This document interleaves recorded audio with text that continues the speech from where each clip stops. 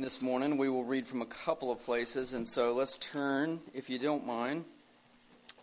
The second place we'll read is Matthew chapter 9, so if you want to get a head start there, that's fine. If you're fast enough, though, Jeremiah 32 will be the first place we read.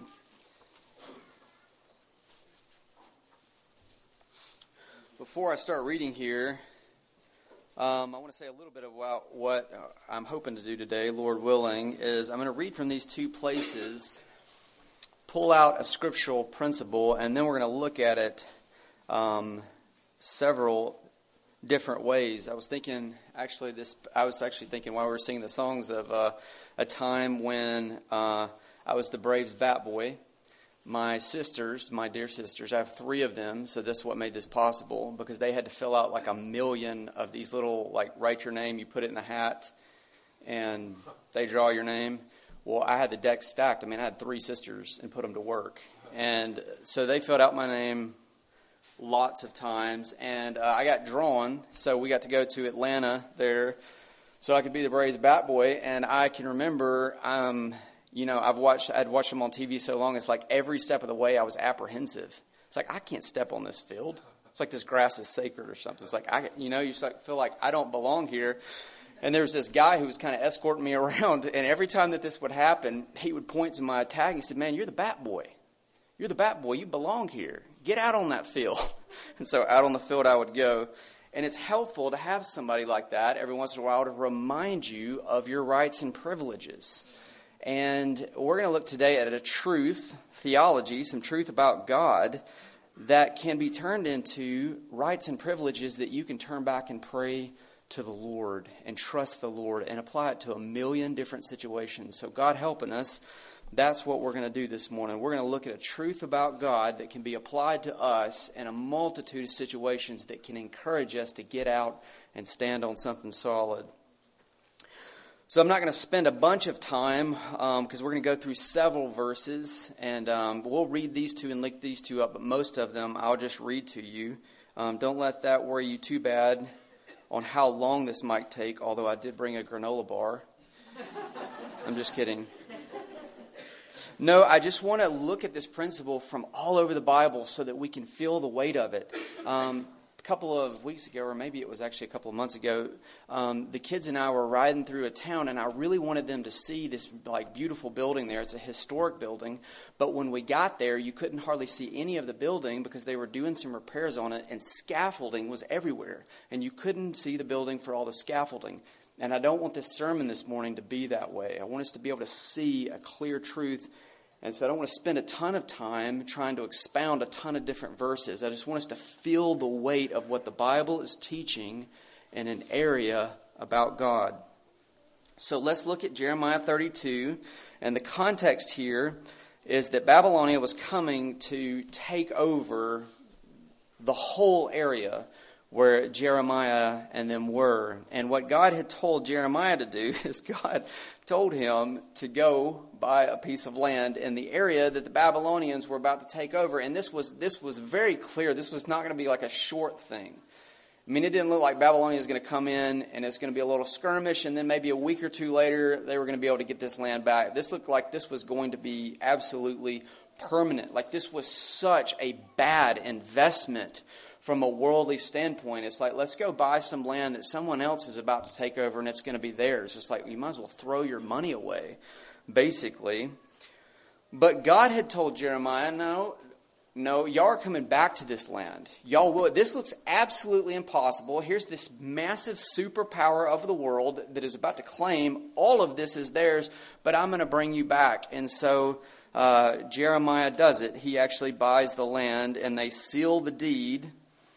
And then it says in verse 16 of Jeremiah 32, after I had given the deed of the purchase to Baruch, the son of Neriah, I prayed to the Lord, saying, Ah, Lord God, it is you who made the heavens and the earth. By your great power and by your outstretched arm, nothing is too hard for you. And then he starts walking through creation, which is what you do when you're in the Old Testament and you get in trouble. When you get in trouble in the Old Testament, default, Psalm, read them. They're going to go through 2 things. God made the whole world, And then let's talk about what God did for Israel. Let's start way back there with Abraham and just start walking through how God delivered his people. And that's a good practice in the Christian life. When you get discouraged and when you just got these walls that feel like they're crumbling down on you, you just start with the God who made the world and that has been faithful to his people. And then somewhere along the time that Jesus comes, you start feeling yourself getting encouraged again. It's a good practice, and that's what Jeremiah does here, because you kind of get the feeling in his prayer, he's kind of trying to talk himself into it. Recently, my very youngest was getting a series of shots that I would not have wanted, and he was going through a series of tests, and through tears he was saying, "Daddy," or he was saying, "I'm brave, I'm brave." And what he was saying is I'm doing this, I'm brave, but what he's trying to talk himself into being brave, right? And that's what Jeremiah is trying to do here. He's saying, Lord God, there is nothing too difficult for you, right? Right? Like, you could do this, surely, right? And so God, gracious as he is, isn't God so tender with our weakness? He says in verse 26, it says, the word of the Lord came to Jeremiah. So God's talking back now. Behold, I am the Lord, the God of all flesh. Is anything too hard for me? So Jeremiah says, nothing is too difficult for you, right? And God says, nothing is too difficult for me. I am the God of all flesh. I can do anything. And I love the word nothing or anything. I like those words that don't leave loopholes, because we are used to having to deal with loopholes.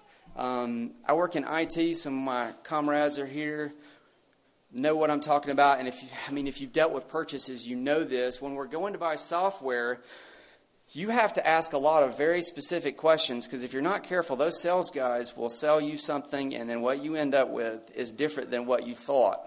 We recently bought a product not too long ago, and over and over again, we're like, okay, now reporting is here. Like, we can get the data that we need out, because it was very important for a process. Yes, yes, yes, yes, yes, yes. All through the sales process, got the software installed. It's like, all right, I need to get some data out. And they're like, oh, well, yeah, it's available for $10,000 a year. And it's like, oh, man, I went through this on my home. When everything started happening, it was so unique, and there were so many different angles that this thing was happening. I thought, surely, and there's probably something that could help a little bit in insurance. So I called our insurance agent, told him what was going on, and he literally started laughing. He's like, no, we don't cover that. If we had to cover that, we'd go out of business. And I was like, well, okay. It's like, well, do you cover this? He's like, no, if we cover it, do you know what this place is like around here? Like, everybody knows it does that, so we don't cover that either.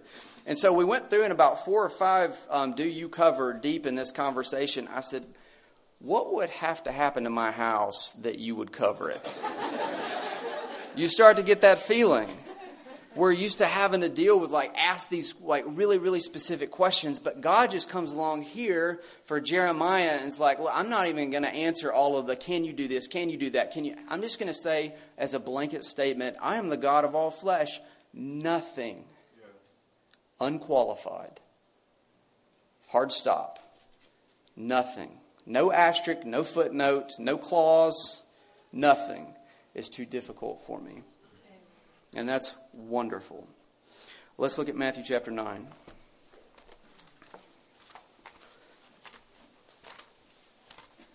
Matthew chapter 9.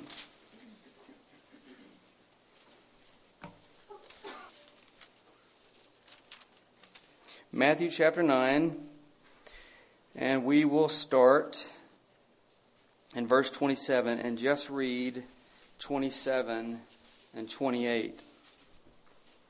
It says this, Matthew 9, 27 and 28. And as Jesus passed on from there, 2 blind men followed him, crying aloud, "Have mercy on us, Son of David." When they entered the house, the blind men came to him, and Jesus said to them, "Do you believe that I am able to do this?" And they said to him, "Yes, Lord." And that's the issue this morning. God is able, and what we're going to be asking ourselves at every point in the way, do you believe that I am able What a question. And I love their response, yes, Lord. Yes, Lord. I've been thinking all this past week about Peter's response in a different area where he says, no, Lord. What two words in all of the English language could be more contradictory than no, Lord? No, Lord. And maybe that's the message for somebody here this morning. I don't know. Maybe there's an area in your life that you've really been struggling with. What are you going to do? Are you going to follow the Lord in it or not? There is nothing more contradictory in all of language probably than the phrase, no, Lord. If He's the Lord, it's a yes. One of those words has to be a formality. It has to. Yeah. But they said, yes, Lord. Yes, Lord. And the good news this morning is that the God who is able is our Lord. And so when you read these truths, it's not about, wow, I would like to, it's like this thing over here. It's like, I would like to have an interest in this. This is your Father that we're going to be talking about today, who can do anything. Who can do anything. So let's look at this several different ways about this phrase here, God is able. And here's where I'll just start reading some verses to you. Number one, God is able to send people to hell. Now that may seem like a strange number one, but my temptation is if you know your Bible at all, you know like we've got a buffet here. Like we could do God is able till about 3 o'clock just reading verses. So there's tons of God is able. There's tons of things that we could go through this morning. And my temptation is there's so many other ones and there's so many that are applicable and they're so good to leave this one out because we can be ashamed subtly of this whole thing of hell. Especially as our culture goes on and it's just not popular to talk about hell. So I thought, well, we're going to put it in and we're going to make it number one. God can send people to hell. And it's a loving thing to say that. Several years ago, when my mom had cancer, there was this big mix-up. And there was this big mix-up and everything was unclear. So she finally had to call and find out like what were the actual results. And the doctor said, you've got cancer. That was not an unloving thing for that doctor to do. It ruined her day. It ruined our year. It changed absolutely everything. I cried buckets of tears. It was this horrible, awful time that completely changed the course of our lives. But you know what it was? That was a loving thing to do for that guy to say, ma'am, you've got cancer, and if you don't treat it, you're going to die. And yet, when we come to eternal souls, there's a temptation to be ashamed of the fact that you've got a sin problem. And if you don't deal with your sin problem, if it's not dealt with, you're going to go to hell. God sends people to hell. And that's good to hear because there may be people here today that you're waiting. You've kind of gotten this, you're in the back of your mind, this subtle idea that God's not really going to do this. I've got time or we're going to work it out. Like there's going to be this conversation when I die there's going to be this dialogue. That's not going to happen. Yeah. Justice has to be done. I wish I had time to illustrate this. Justice has to be done. It has to be done. When something happens in the news and justice isn't done, somebody gets away with a crime because they paid off the judge or because they had enough expert witnesses to make up enough stuff that they get off and the whole nation feels it. Justice wasn't done there. And there is outrage and Facebook just blows up and everybody's mad. And it's like, that's not right. Well, guess what? Sin cries for justice against a holy God and He puts people in hell for it. And it is right. It's right. Let me read you a couple of verses. Matthew 10:28. Do not fear those who kill the body, but cannot kill the soul. Rather, fear Him who is able to destroy both soul and body in hell. God is able, and He will. He will. But there's more points than number one, and isn't that good news? James 4:12 says this. It says there's only one lawgiver and judge, the one who is able to destroy and save. It actually says it backwards. The one who's able to save and destroy. God is not only able to destroy in hell. God, number two, is also able to save. And isn't that good news? Because when you hear God is going to put you in hell unless you do something about your sins, if you have been at this for any time, you have realized already, I can't do a thing about my sins. Remember one time I was trying to clean something off, and I kept trying to clean it, and thought I would get it almost, about where I wanted it, and it would just look dirty again. So I cleaned another spot, and I started noticing that everywhere I was trying to clean was dirtier than when I had started. And I looked down and realized, I've got smudges of paint on my hands down here. So everything I was touching was getting more dirty and more soiled the more I worked with it. And that's the way it is with your sin. You can't make yourself clean because your hands are dirty. But this is such good news this morning. God is able to save. God is able to save. So it says this in Matthew 3:9.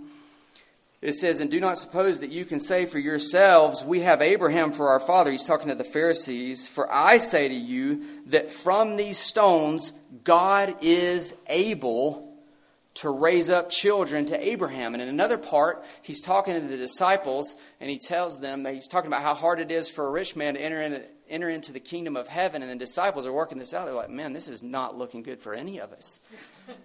This is not looking good. And they're right. It is not looking good for anyone unless Jesus gets involved. Because he says with men, this is impossible. But with God, we've already covered it in Jeremiah 32, nothing is too difficult for God. And God can save.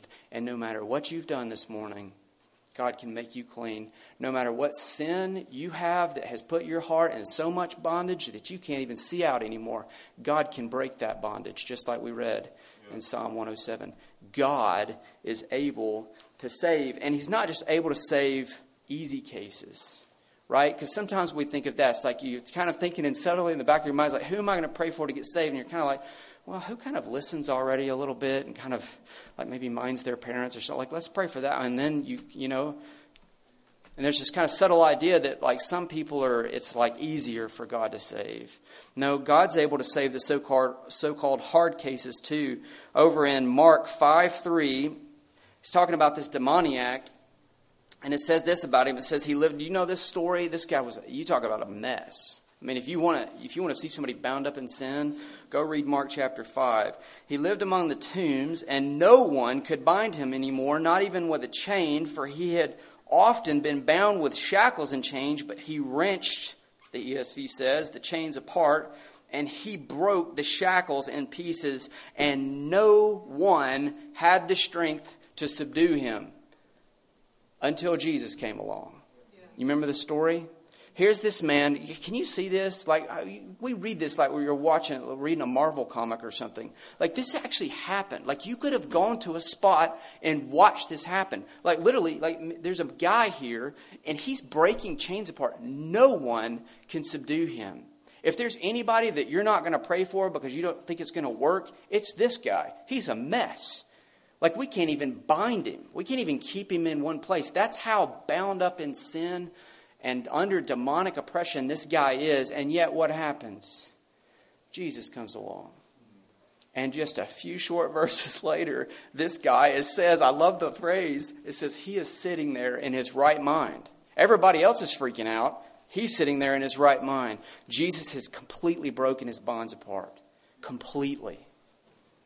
And that should encourage parents here this morning with your kids that you're praying for. And by kids, I don't mean ones that are just this tall. I mean some of them that are this tall and moved away.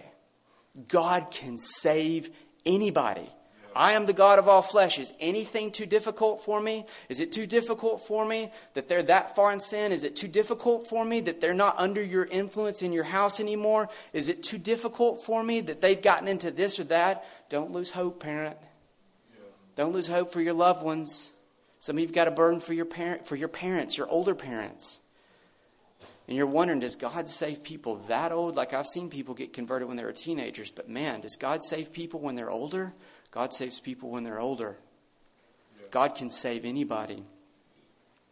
Because he is able to humble anybody. Daniel chapter 4:37. I'll just read you this.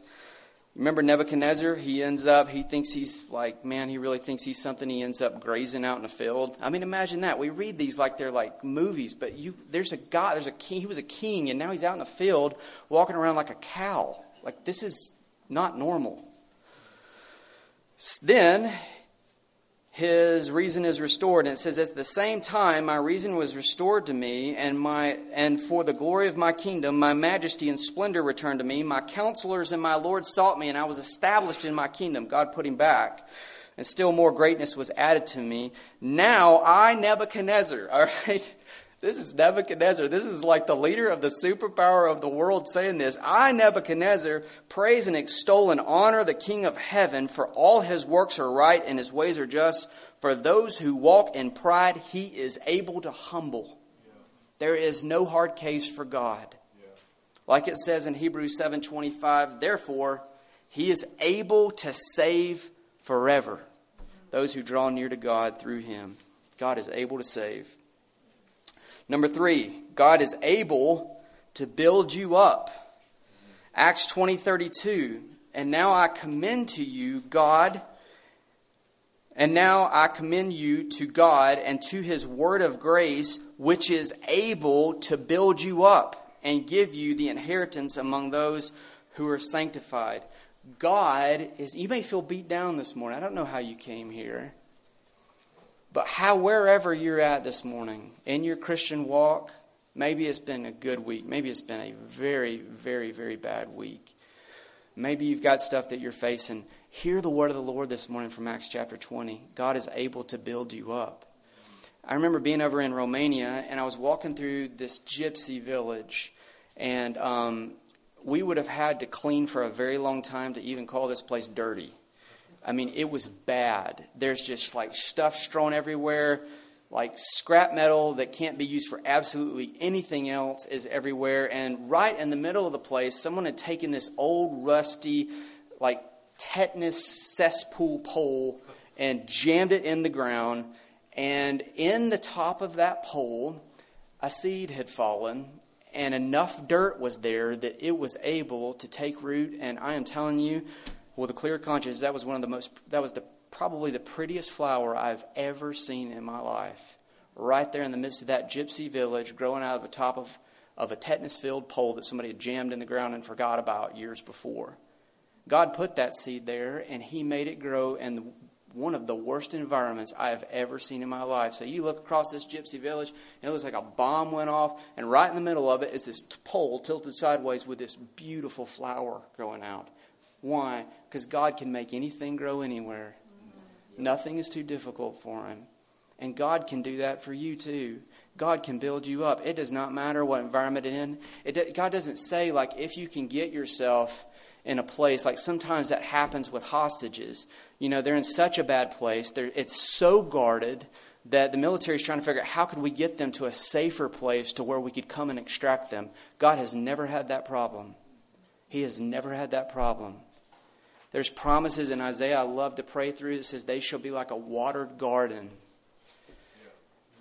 God can do that for you. Whatever situation you're in, it is completely unqualified. God is able to build you up. What else is God able to do? I'm not even going to try and number these. Next. God is able to provide for you.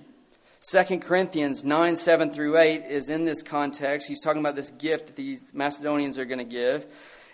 And it says this, each one must give as he decided in his own heart, not reluctantly or under compulsion, for God loves a cheerful giver, and God is able to make all grace abound to you, so that having all sufficiency in all things at all times, you may abound in every, or you could say all, good works. God is able to provide for you. And that's what he's saying here. God's able to give you what you need to give. Isn't that interesting? It's kind of like, I can remember being a child and sitting with my parents in church, and I wanted to give money in the offering plate. And of course I had nothing, absolutely nothing. And my dad, on top of what he was giving, he would give me a couple of dollars to give so I could put in the tithe, so I could put in the offering plate when it came by. That's what God's doing here. That's what Paul's saying. He says, God will give so that you can give. And God will give. He'll provide for you. God will provide. I remember also, staying with Romania stories, since I was with HeartCry, the policy is that you didn't make known your needs, which was great until needs came. And I can remember in the early stages when there were no needs, it's like writing about, I was just riding those American believers about, man, you need to live by faith. Like, you need to trust God. Why could you not trust God after all He's done for you? And then literally one day, it got down to a half of a loaf of bread and 1 bottle of water. And I was sitting there just thinking, all right, now what would George Mueller do? You get him like, come over here, orphans, let's watch the way that God provides for His children. And that's wonderful. It really is. I'm reading the kids that story now. It's so glorious. That was not me, okay? I was a ball of anxiety. I really was. And so I'm sitting in my room, and it's one of those deals where you're trying to read verses and make yourself believe in it, but it's just not working, and it's getting worse by the minute. That's just where I was at. I wish I could share with you some glorious story about how I was like, hey, guys, come over here and watch God give His missionary bread. That was not me at all. So I was really struggling with this, and the only way to try and clear my head is I went out to walk. So I was walking, and as I was walking and trying to pray and trying to bring up these verses and trying to remind myself about how God had provided for His children over the years and getting close to nowhere just because of a lack of faith, a lady came up to me and started talking to me. And she spoke, I wonder, I think she might have been from England. We both spoke English, but she had a very different accent that was not Southern. So I'm pretty sure she was from over in England, and it was a nice conversation. And honestly, I was not even thinking that this is the way that God is going to provide, because by that point, it's like I probably need to call my mom and tell her I love her. Like, this is not going to end well. And so we talked, and that was it. And she walked away. And I walked away and continued on my way. And then I felt a tap on my shoulder. And she said, hey, I don't know why. I'm supposed to give you this. And she handed me $20 and said, God bless, bye, and walked away. Now, I like that story for the reason that if you read the George Mueller stories and you're not careful, you start to think, boy, if I could just believe God, God would do things for me too. God's gracious. He's able to provide for you. He's able to provide for you. And it's not because we're these amazing kids with our Father and that we always get it just right. He is merciful and He's able to provide. All right, we got to keep moving if I'm going to keep my promise. God is able to keep you from stumbling. And that's encouraging too, isn't it? Jude 1:24-25, it says this, now to Him who is able to keep you from stumbling and to present you blameless before the presence of His glory with great joy. I like that because it's not the idea that you just, He kept you, but it was like you were a pretty hard case. So you just barely made it in. And it's kind of like one of those deals, like when you get in out of the rain, it's like, like you're just soaking wet and you kind of feel beat down. That's not it at all. He says, I'm going to get you here. I'm going to keep you from stumbling and present you with great joy. God is able to keep you from stumbling. And you may have an area in your life that it seems impossible to get victory. You have a temper. Your dad had a temper. His dad had a temper. As long as anybody can remember in this family, the dads had a temper. And it may be something you struggle with. God can keep you from stumbling. Yeah. It may be gossip. It may be pornography. Isn't that one? May have been a deal that's been a struggle for a long time. Guess what God can do? God can keep you from stumbling. He is able. Hear the word of the Lord. I am the God of all flesh. Is anything too difficult for me? Can you believe that God's able this morning to keep you from stumbling and break any pattern of sin? What else is He able to do? God is able to come to our aid when we are tempted. And I like this one a lot. Hebrews 2:18, for since He Himself was tempted in that which He suffered, He is able to come to the aid of those who are tempted. And then over in 4:15-16, for we do not have a high priest who cannot sympathize with our weakness, but one who has been tempted in all things as we are, yet without sin. Therefore, let us draw near with confidence. God is able to come to the aid of those who are tempted. And the reason why I think this one is especially precious is because it is not simply the ability of power, it is also the ability of understanding. That's what he's saying. That's the argument here. God is not only strong enough to come to you when you're tempted, but he is able to sympathize with you in your weaknesses, because guess what? The one that you are talking to is himself a man. Jesus is a man, and that does not mean that he is God running around in human skin. I saw some competition not too long ago.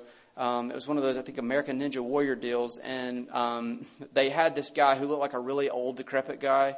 You know, he's all like bent over at the start, and he's like barely making it. And yet, through the whole time, you're like, man, this guy's good. Like, what is he eating?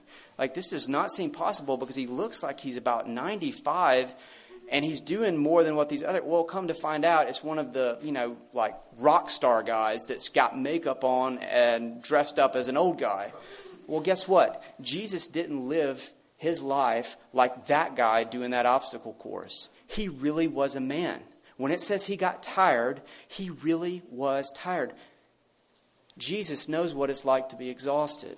Now you can just start going through it. Jesus knows what it's like to have a very hard family situation. That comes up a lot. He knows what that feels like. Jesus even knows what it feels like to have shame because of what he endured on the cross. He knows all of these things, and he is able to come to your aid when you are tempted. You are not coming to someone who has no idea what you are talking about.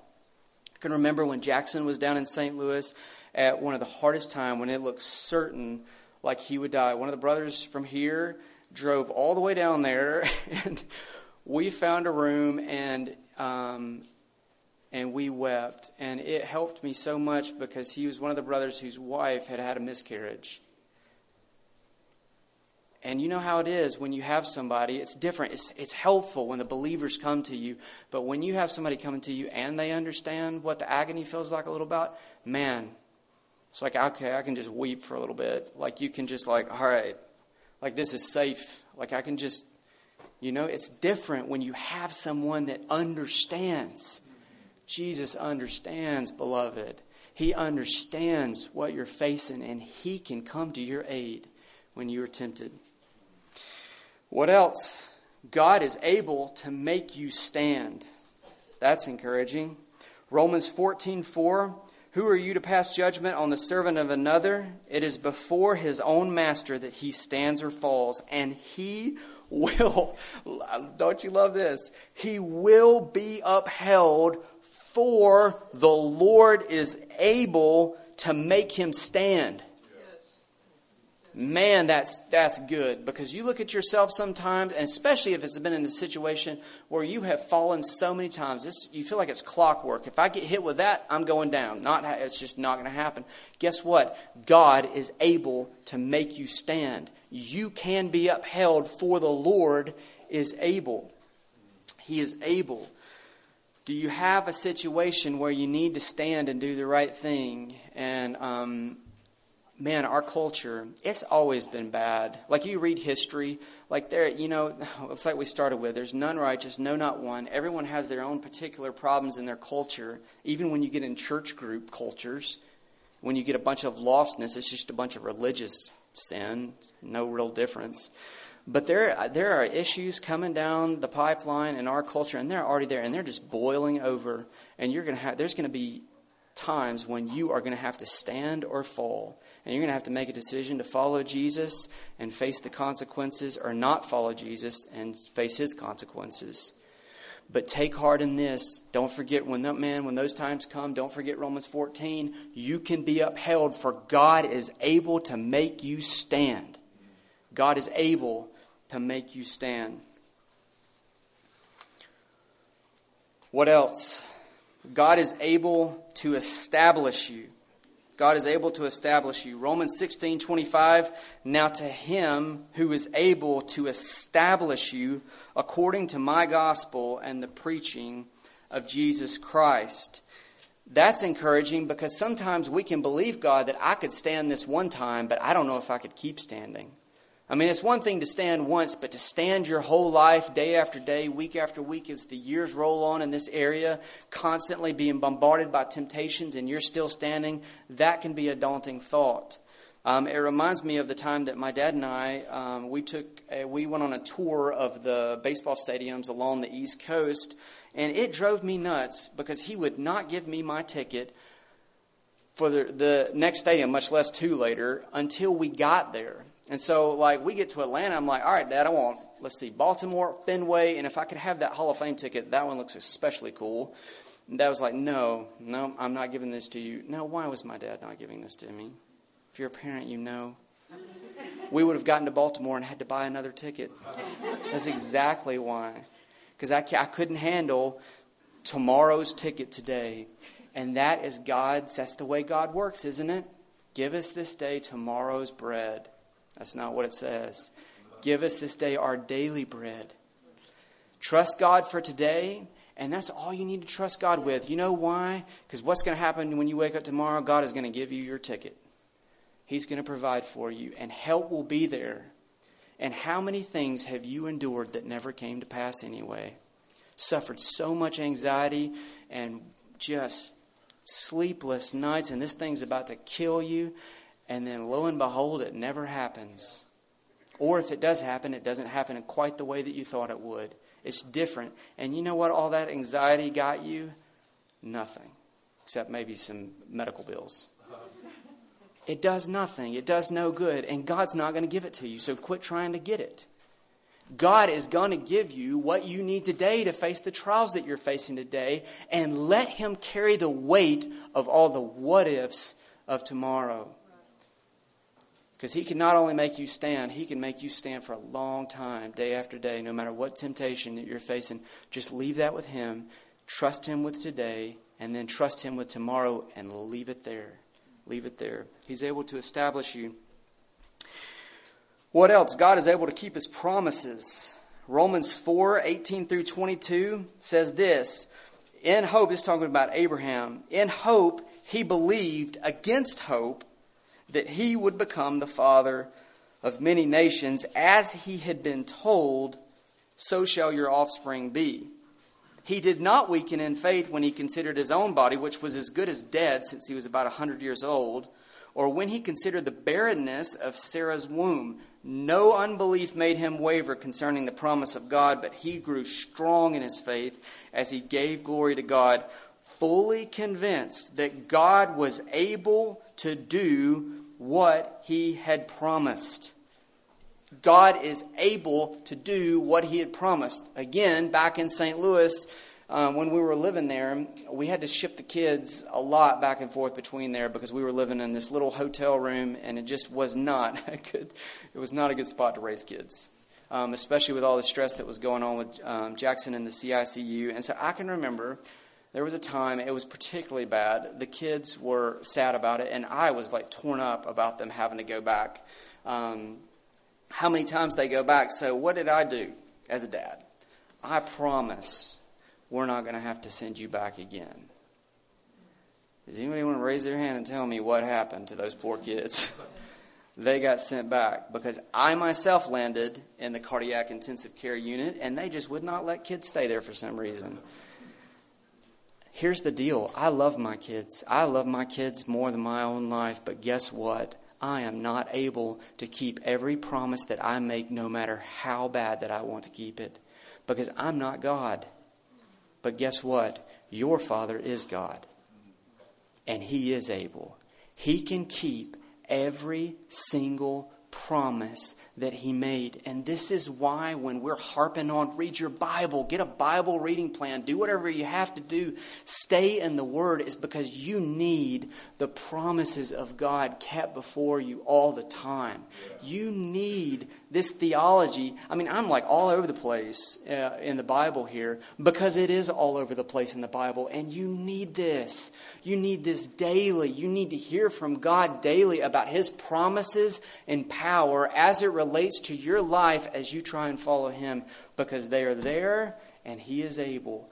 God will always keep His promises. And let me just read you one thing on this really quick from Joshua 21. Says this, Joshua 21 and 43. And this is Joshua. It says, "Thus the Lord gave to Israel all the land that He swore to give their fathers, and they took possession of it and settled there. And the Lord gave them rest on every side, just as He had sworn to their fathers.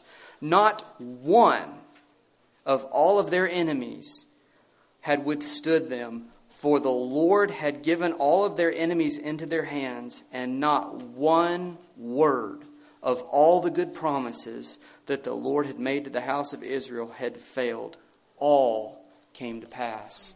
Well, let's just hit this one more time, because that's what Joshua does. In 23:14, this is Joshua speaking. That was more narrative. This is Joshua. And Joshua, at the end of his life, he says this, "And now I am about to go the way of all the earth, and you know in your hearts." I love it. He's like, you know in your hearts and in your souls, all of you, that not one word has failed of all the good things that the Lord your God has promised concerning you. All have come to pass for you, and not one of them has failed.